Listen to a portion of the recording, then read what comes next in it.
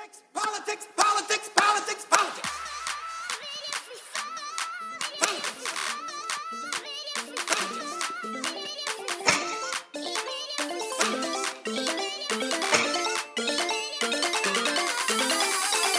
Yes.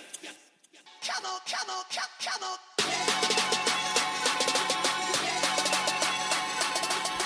Hello and welcome everybody to the Politics program on this Christmas Day 2019.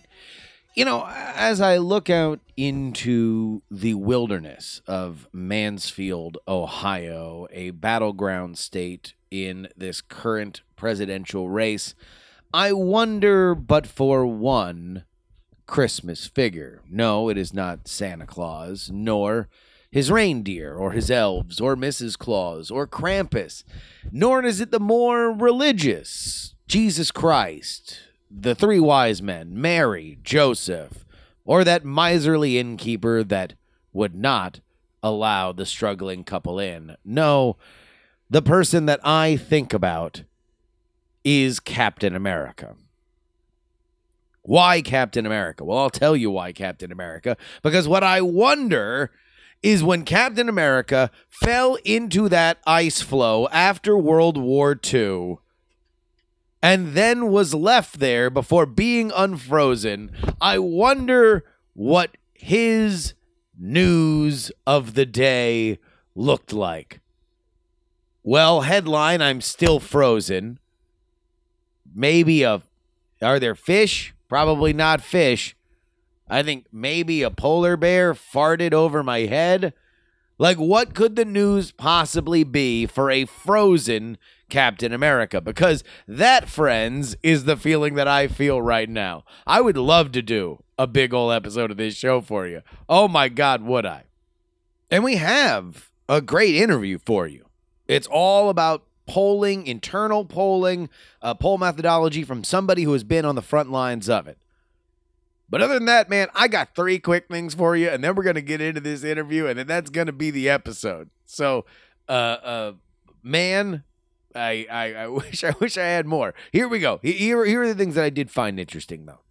Lisa Murkowski, which, if the Trump era of the Republican Party holds, would be one of two very, very, very focused on senators, her and Susan Collins, because they are more likely to flip. So Lisa Murkowski has said that she is uncomfortable with the idea that Senate Majority Leader Mitch McConnell has already said that the Republicans will be in full coordination with the White House on the Senate trial. I mean, again, I'm scraping the bottom of the barrel here, people.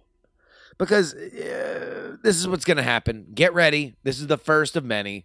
You're going to see a lot of these moderate Republicans do a little bit of hand-wringing. They're going to do a little dance, do a little two-step on, I don't know, heavy is the head that wears the crown. Am I right, people? Is this thing on? They're going to do that. And then one might vote on the articles of impeachment against Trump. One, maybe. If they really, really, really think that that's going to be advantageous to it. But I think they're all going to hold just because Donald Trump's so popular. So I think you're going to see the Mitt Romneys, the Susan Collins, the Lisa Murkowskis. They're going to do a lot of like, I'm very concerned. I'm taking this very seriously. This is a serious thing, folks. I'm serious here. Let's be serious.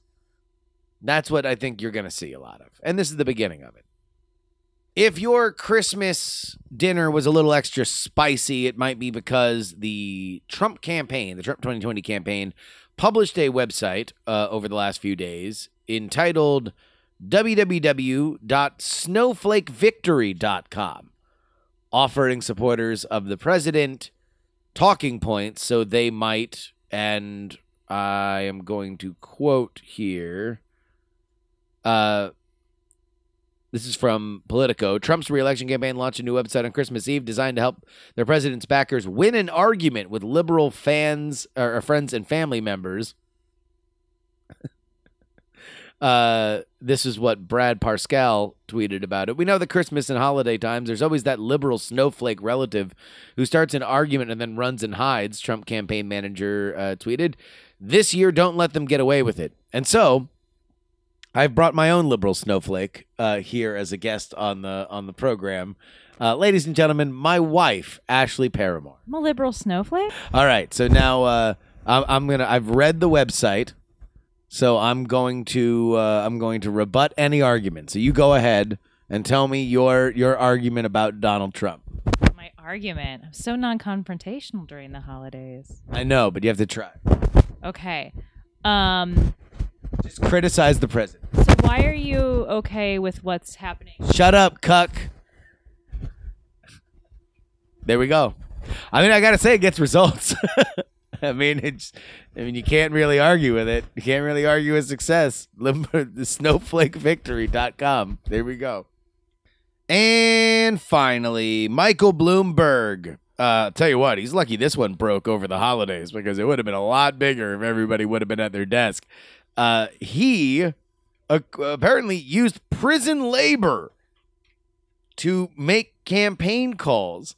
This, according to a report from The Intercept, to which he, or his campaign rather, released a statement saying that earlier today, a news outlet reported that prison workers were being used by subcontractors to make telephone calls on behalf of my campaign.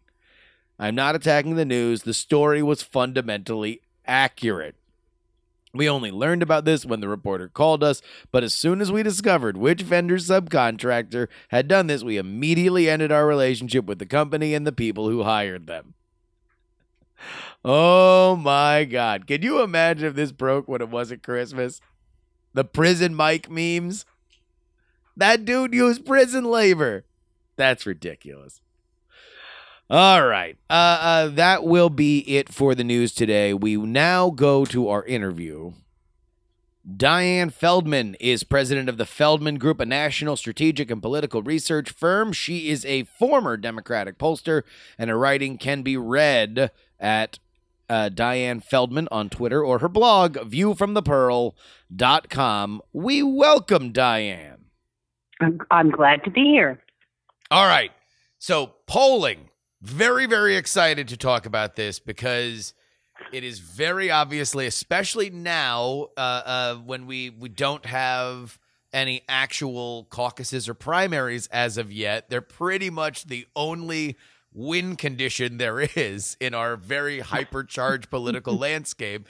So let me ask you this. What's the most common misconception about creating or initiating a poll? About initiating a poll, I think that the importance of the sampling. I mean, what we have now for the primaries is there are national polls out there which don't replicate the process of what's going to happen, which does proceed state by state, and there are different rules by state. And there are the state level polls, which I think can be more accurate in that there can be consideration of what the vote might look like and who in fact is eligible, and obviously things are generally more accurate closer. So I think that there's an inadequate attention to the sample itself and who is in the poll and the degree to which that may or may not actually represent who is going to vote. And so sampling, if you could just give for folks who are unfamiliar with the term, what is the few sentence explanation of sampling? I guess the few sentence explanation is I want to sort of go with the way it's supposed to be, and there are a lot of problems that have emerged in the last decade, really. But in theory, when you want to mirror what the population as a whole looks like, and in this case, the population would be people who are going to vote in a primary, yep. And you have a genuinely random primary or caucus, a genuinely random selection of people that with an adequate sample size, it should mirror within the margin of error what the actual population looks like. The problem with that is, I said, if you have a genuinely random selection, I would define that as that everyone who is actually going to vote has an equal chance of being in your sample. That's not true. There are people who don't answer their phone. There are people who don't like to answer surveys. There are people who are easier to reach and harder to reach. And how you adjust for all of that and account for all of that becomes really important. And when we get to general elections, I think there are bigger problems with it. But is the sample representative of what's going to happen geographically? I mean, in Iowa, there is a small vote in western Iowa, but it looks nothing like the vote in Polk County. You have the right geographic distribution, the right gender distribution. Primaries are generally about 60% female. And then the right age distribution, which, given that younger people are less likely to take polls, is probably the trickiest. But the reality is everybody's not equally likely to answer. And in a primary, we don't know what the turnout will be. So some pollsters weight the data to their presumptions. What that means is if you are figuring that 20% of the vote will be people under age 35 and only 15% of your sample is under age 35, you upweight it. You count that 15% as if they were 20%. And there are some dangers in that. The more you weight, the bigger the dangers. The other is that you just keep calling until you have a representative sample. That if you think it's 15%, you keep calling till you get 15%. That's the more expensive procedure and the less used procedure. And then, of course, there's the potential error that your assumption about what percent of the vote was under 35 to begin with could be wrong. So all of those judgments get made in producing the poll these days and not always reported. Sometimes reported, but not always reported.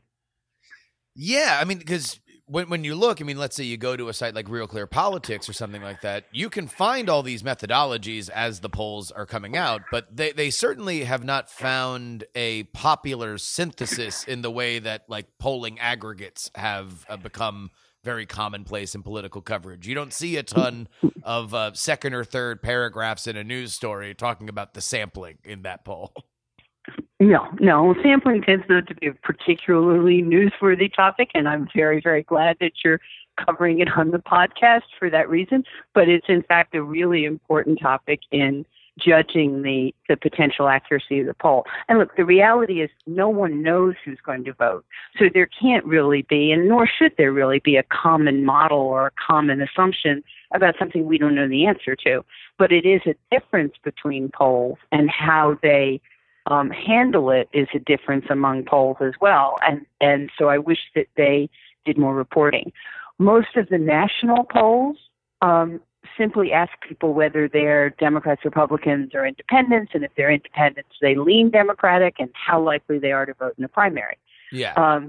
And that's all. And so in one sense, it's more open, and you can get people included who may not vote in the primary, but you're less likely to exclude people who vote in the primary. Now, there are still states that only allow you to vote if you're registered as a Democrat. And so obviously in those states, the leaning question is wrong. And it's very often the case that you get far more people who say they're going to vote than who actually do. So, I think that is a questionable sampling frame, although my main concern with the national polls is it's not a national process. There's no national primary, and it gets impacted by the early states. But even with that notion of not really sampling state by state, that I'm not sure that they're all careful about the regional distribution. It's easier to reach people in suburbs than in urban or rural areas. And so there are lots of things that can go into whether the sample is an accurate portrayal. If you look at it on average, it tends to not be way off, but it can be, in a close election, off enough that it can be misleading. All right, before we get to how people should be processing, especially polls this early in the process and earlier than this over the last summer, I want to ask about something, that's happening now, because you mentioned that national polls are a curious thing because they are theoretically polling for an event that will not happen. There is no national primary. And we have a very interesting polling discrepancy now where your national frontrunner, Joe Biden, who is anywhere between 8 and 15 points ahead of his clearest or nearest rival in national polls, is coming in second or third and sometimes fourth in the states that actually vote. As somebody who's created these polls and looks at these polls for a living, what are we supposed to make of that? I think that, and we're going to discuss the use of polls in a moment, because I actually question whether there's a lot of public service value in having these polls out there at this stage. But we'll get to that in a moment. Yeah. I think what you make of that is that if you're in Iowa or New Hampshire or South Carolina or Nevada, there are people actively campaigning in those states. There are ads on the air. There are people going door to door. The candidates are there, and the level of tension is much, much higher. So I have no idea. It's still till February 3rd who will win Iowa or the other early states, but I don't actually think the national polls are very meaningful at this point, because it's an electorate that in many cases won't vote, and in other cases just is at a different level of attention than in early states, and it will all be framed by early states. I vote here in Mississippi, and by the time we get to the Mississippi primary, it'll be a different field. There are people who will have dropped out. I'm so excited. I'm so excited when I have smart people on this show and you agree with my opinion, because I cannot agree with you more. I just think it is so ridiculous to think that if Biden places in third in Iowa and New Hampshire, or even second, that's not A, going to affect how the race is covered, and B, affect how Biden is running. It would be unlike any other presidential campaign in history if they didn't try to course correct on some level. Yeah, I think that's right. Now, I will just say on the Biden subject, I think that many of us, myself included, have underestimated his staying power and underestimated his strength. So I don't want my skepticism of polls to come across as skepticism of the Biden strength. I think in the end, at this point, it could come down to Biden and somebody, and who the somebody is unknown, or Biden and two somebodies, and then it all is going to reconfigure again. So I think that actually underlines what you just said, that we don't even know who the field is for most of the later voting states, but who the field is going to matter a lot. All right, so let's get to exactly how valuable some of these polls really are. Obviously, they have become more and more of a part of our political landscape. Polls have always driven political media coverage, but now with more political media coverage than ever, that obviously is magnified. And we saw, specifically, it had its supernova moment in 2012, the dawn of the polling aggregate sites that with Nate Silver and 538, and now everybody seemingly has one of these number crunching kind of wings to their coverage. But how valuable is it? Well, I want to distinguish two things. One is to distinguish polling and research, because there are many, many kinds of political research, many of which are underutilized. And so when we talk about polling, I'm talking about polling very specifically and not the array of other kinds of research. And then for value, there's the strategic value and the news value. And those are also different questions. So if you're talking about polling that is horse race polling that is released to the public, I personally don't think that it is productive. That it sells people's curiosity. It does create news stories, but there are many other news stories that could be covered and created. I don't think we're going to give it up, because people like paying attention to who's ahead and who's not. Yeah. But I don't frankly think that it does much for the public discourse. The horse race polling, some of the other polling about what are people thinking, what are they feeling, what are their attitudes about who the next president should be. Do they want someone who's a strong central figure, or do they care more about electability or where someone falls on an ideological spectrum? I think where it's reflective of what voters are thinking and feeling, that has value, because we're still in a democracy and what voters think is ultimately all important. But the horse race polling, I have a hard time arguing that it has any value at all except to create a news story. And there are other ways to create news stories. Now, on the strategic front, which is most of what I did, was within campaigns of polls that weren't released. Again, I think where it is telling a candidate, hey, this is what people are thinking, so you ought to be able to address that certainly has value. It is, however, a strategic tool of the television age and not of the internet age. And as we pass from the television age to the internet age, I think it has less and less strategic value. The internal campaign polls have less of a strategic value.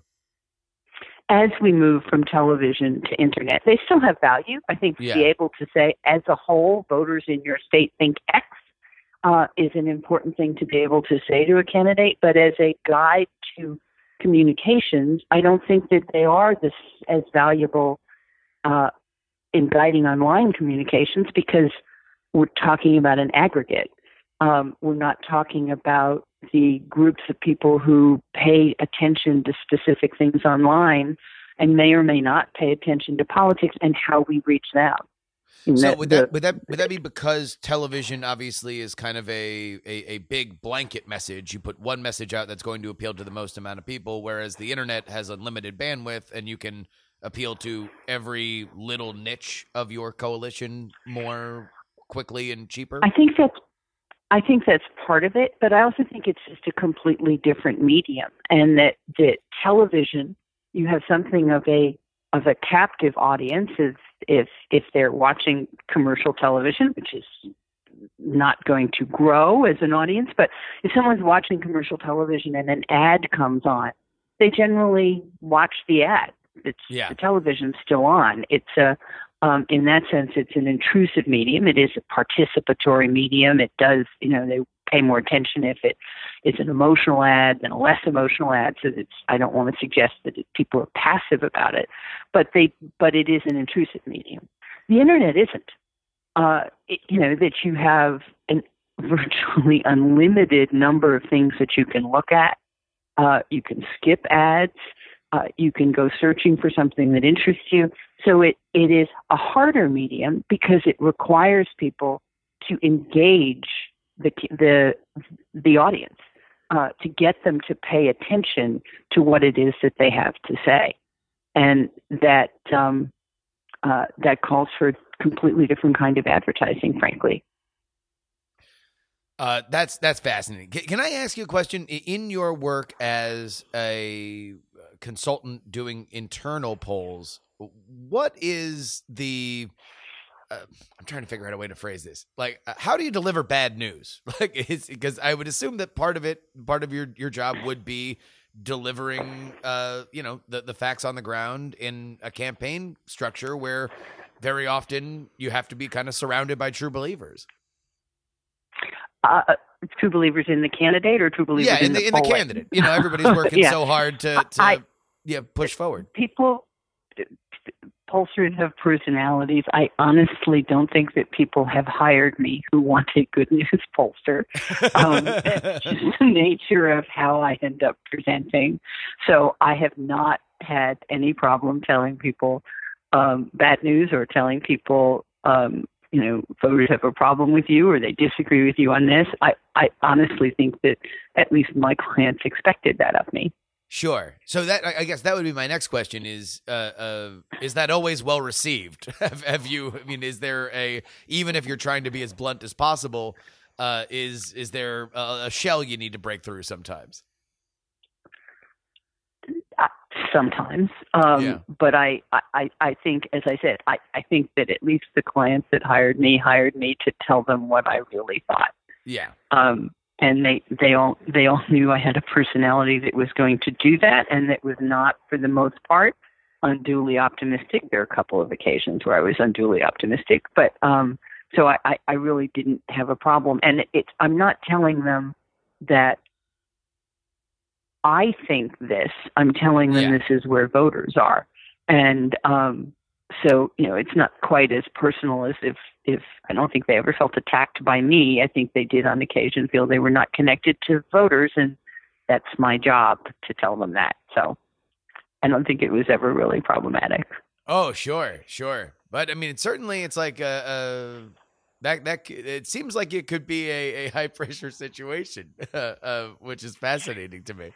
It can be, and there are certainly one or two that thought that I only thought that because the poll was wrong, and so that has happened, but rarely, honestly.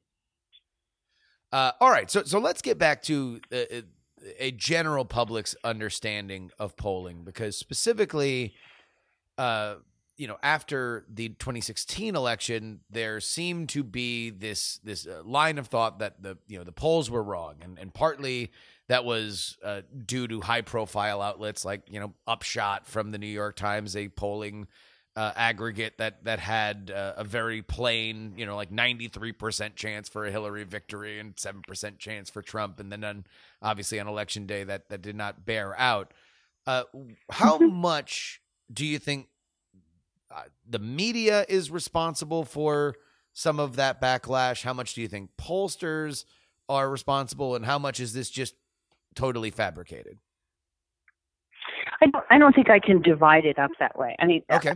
Yes, the polls were wrong, and some of them were more wrong than others, and there's I think very little argument about that. I think the reason why they were wrong, first of all, it was a very close election. Hillary Clinton did win the popular vote, so those polls that showed her nationally winning by just a little were in fact not wrong, in that she did get just a little more popular vote than Trump did.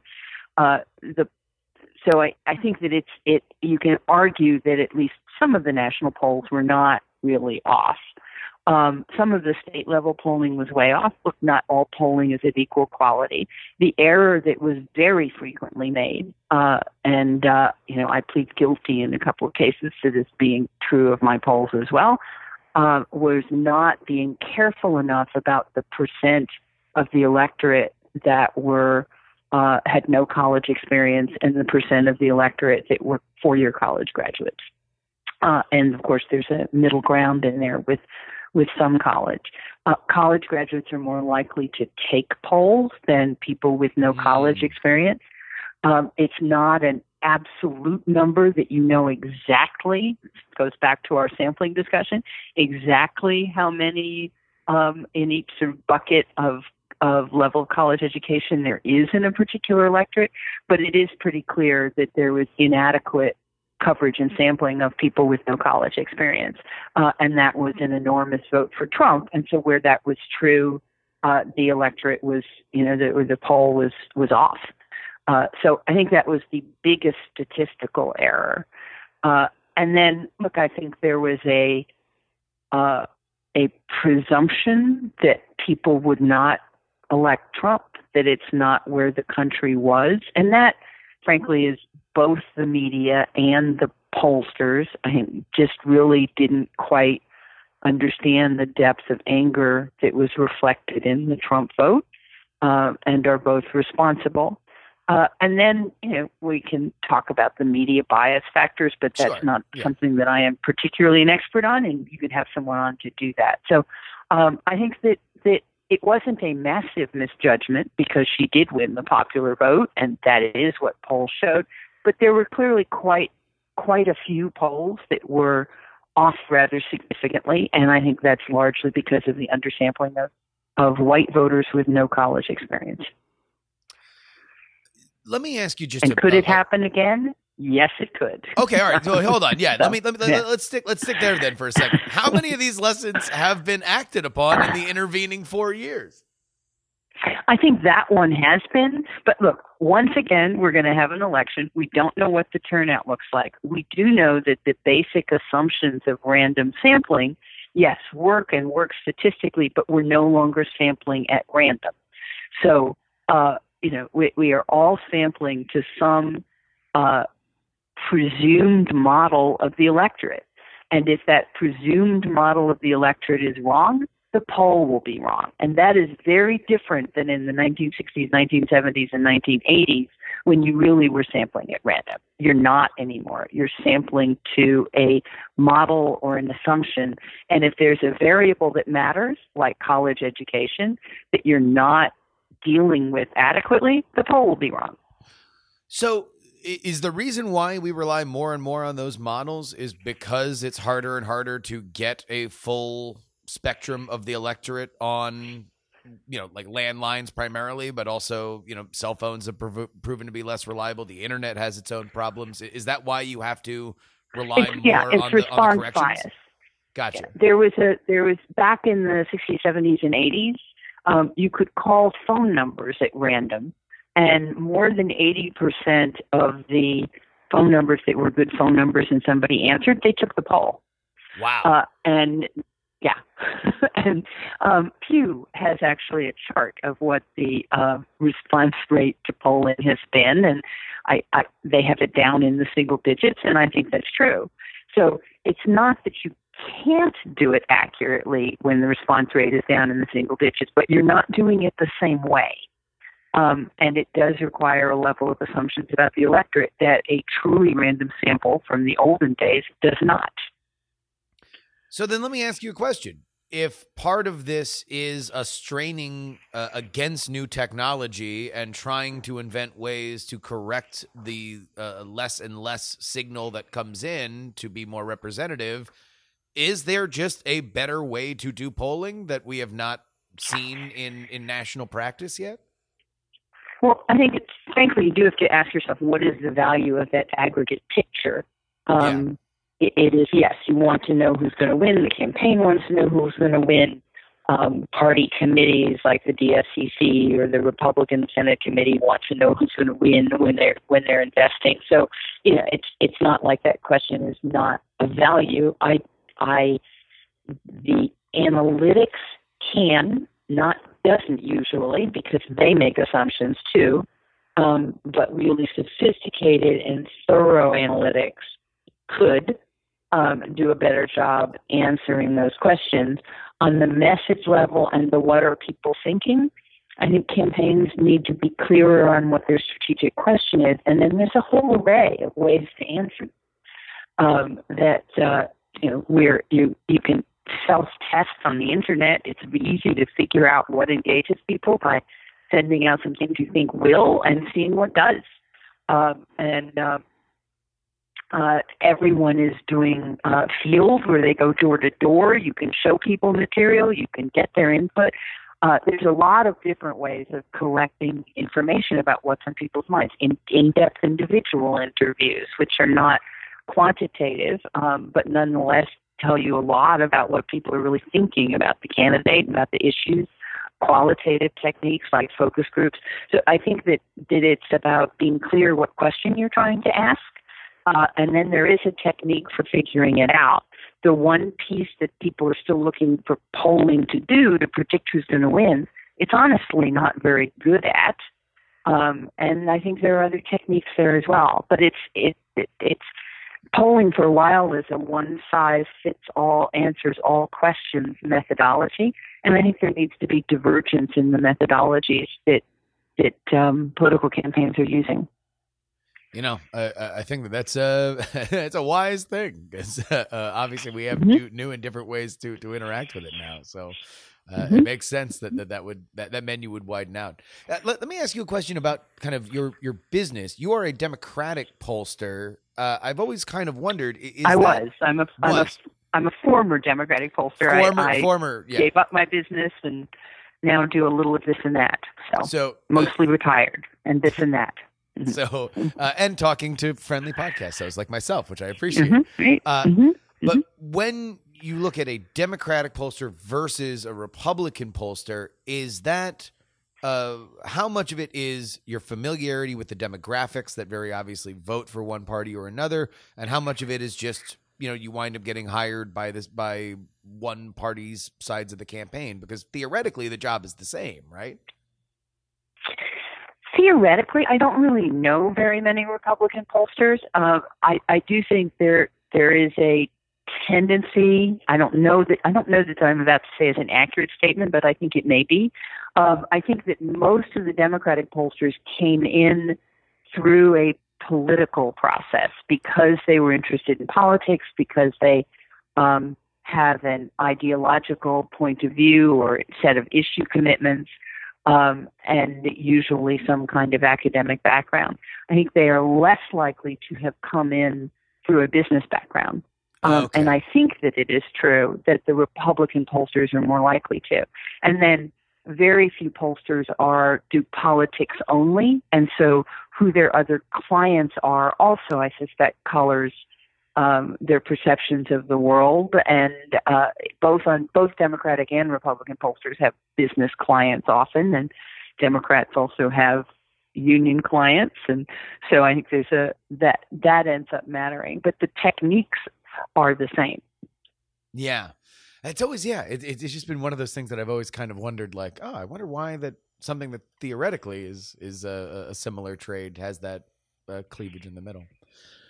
Mm-hmm. All right. Well, that kind of brings us to the end. I want to thank you so much for joining us here on the program. And I want to remind everybody once again that if you would like to read all of the awesome writings, you can go to @Diane Feldman on Twitter or viewfromthepearl.com. But this has been so enlightening. Thank you so much, Diane. And thank you so much for having me on.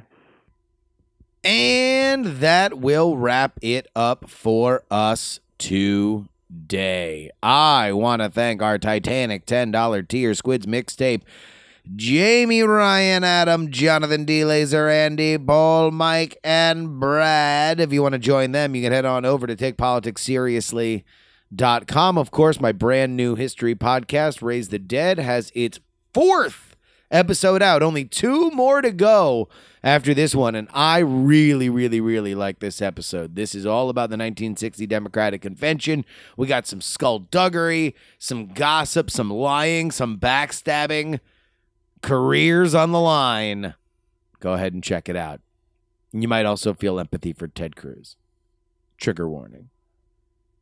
You can always email me, theyoungamerican@gmail.com, and you can support us at TakePoliticsSeriously.com. Follow me on all channels at Justin R. Young, Twitter, Instagram, Snapchat. But until next time, this is your old pal Jury saying Merry Christmas. And some shows talk about politics. Others talk about politics. And still more, they talk about politics, but this is the only show that talks about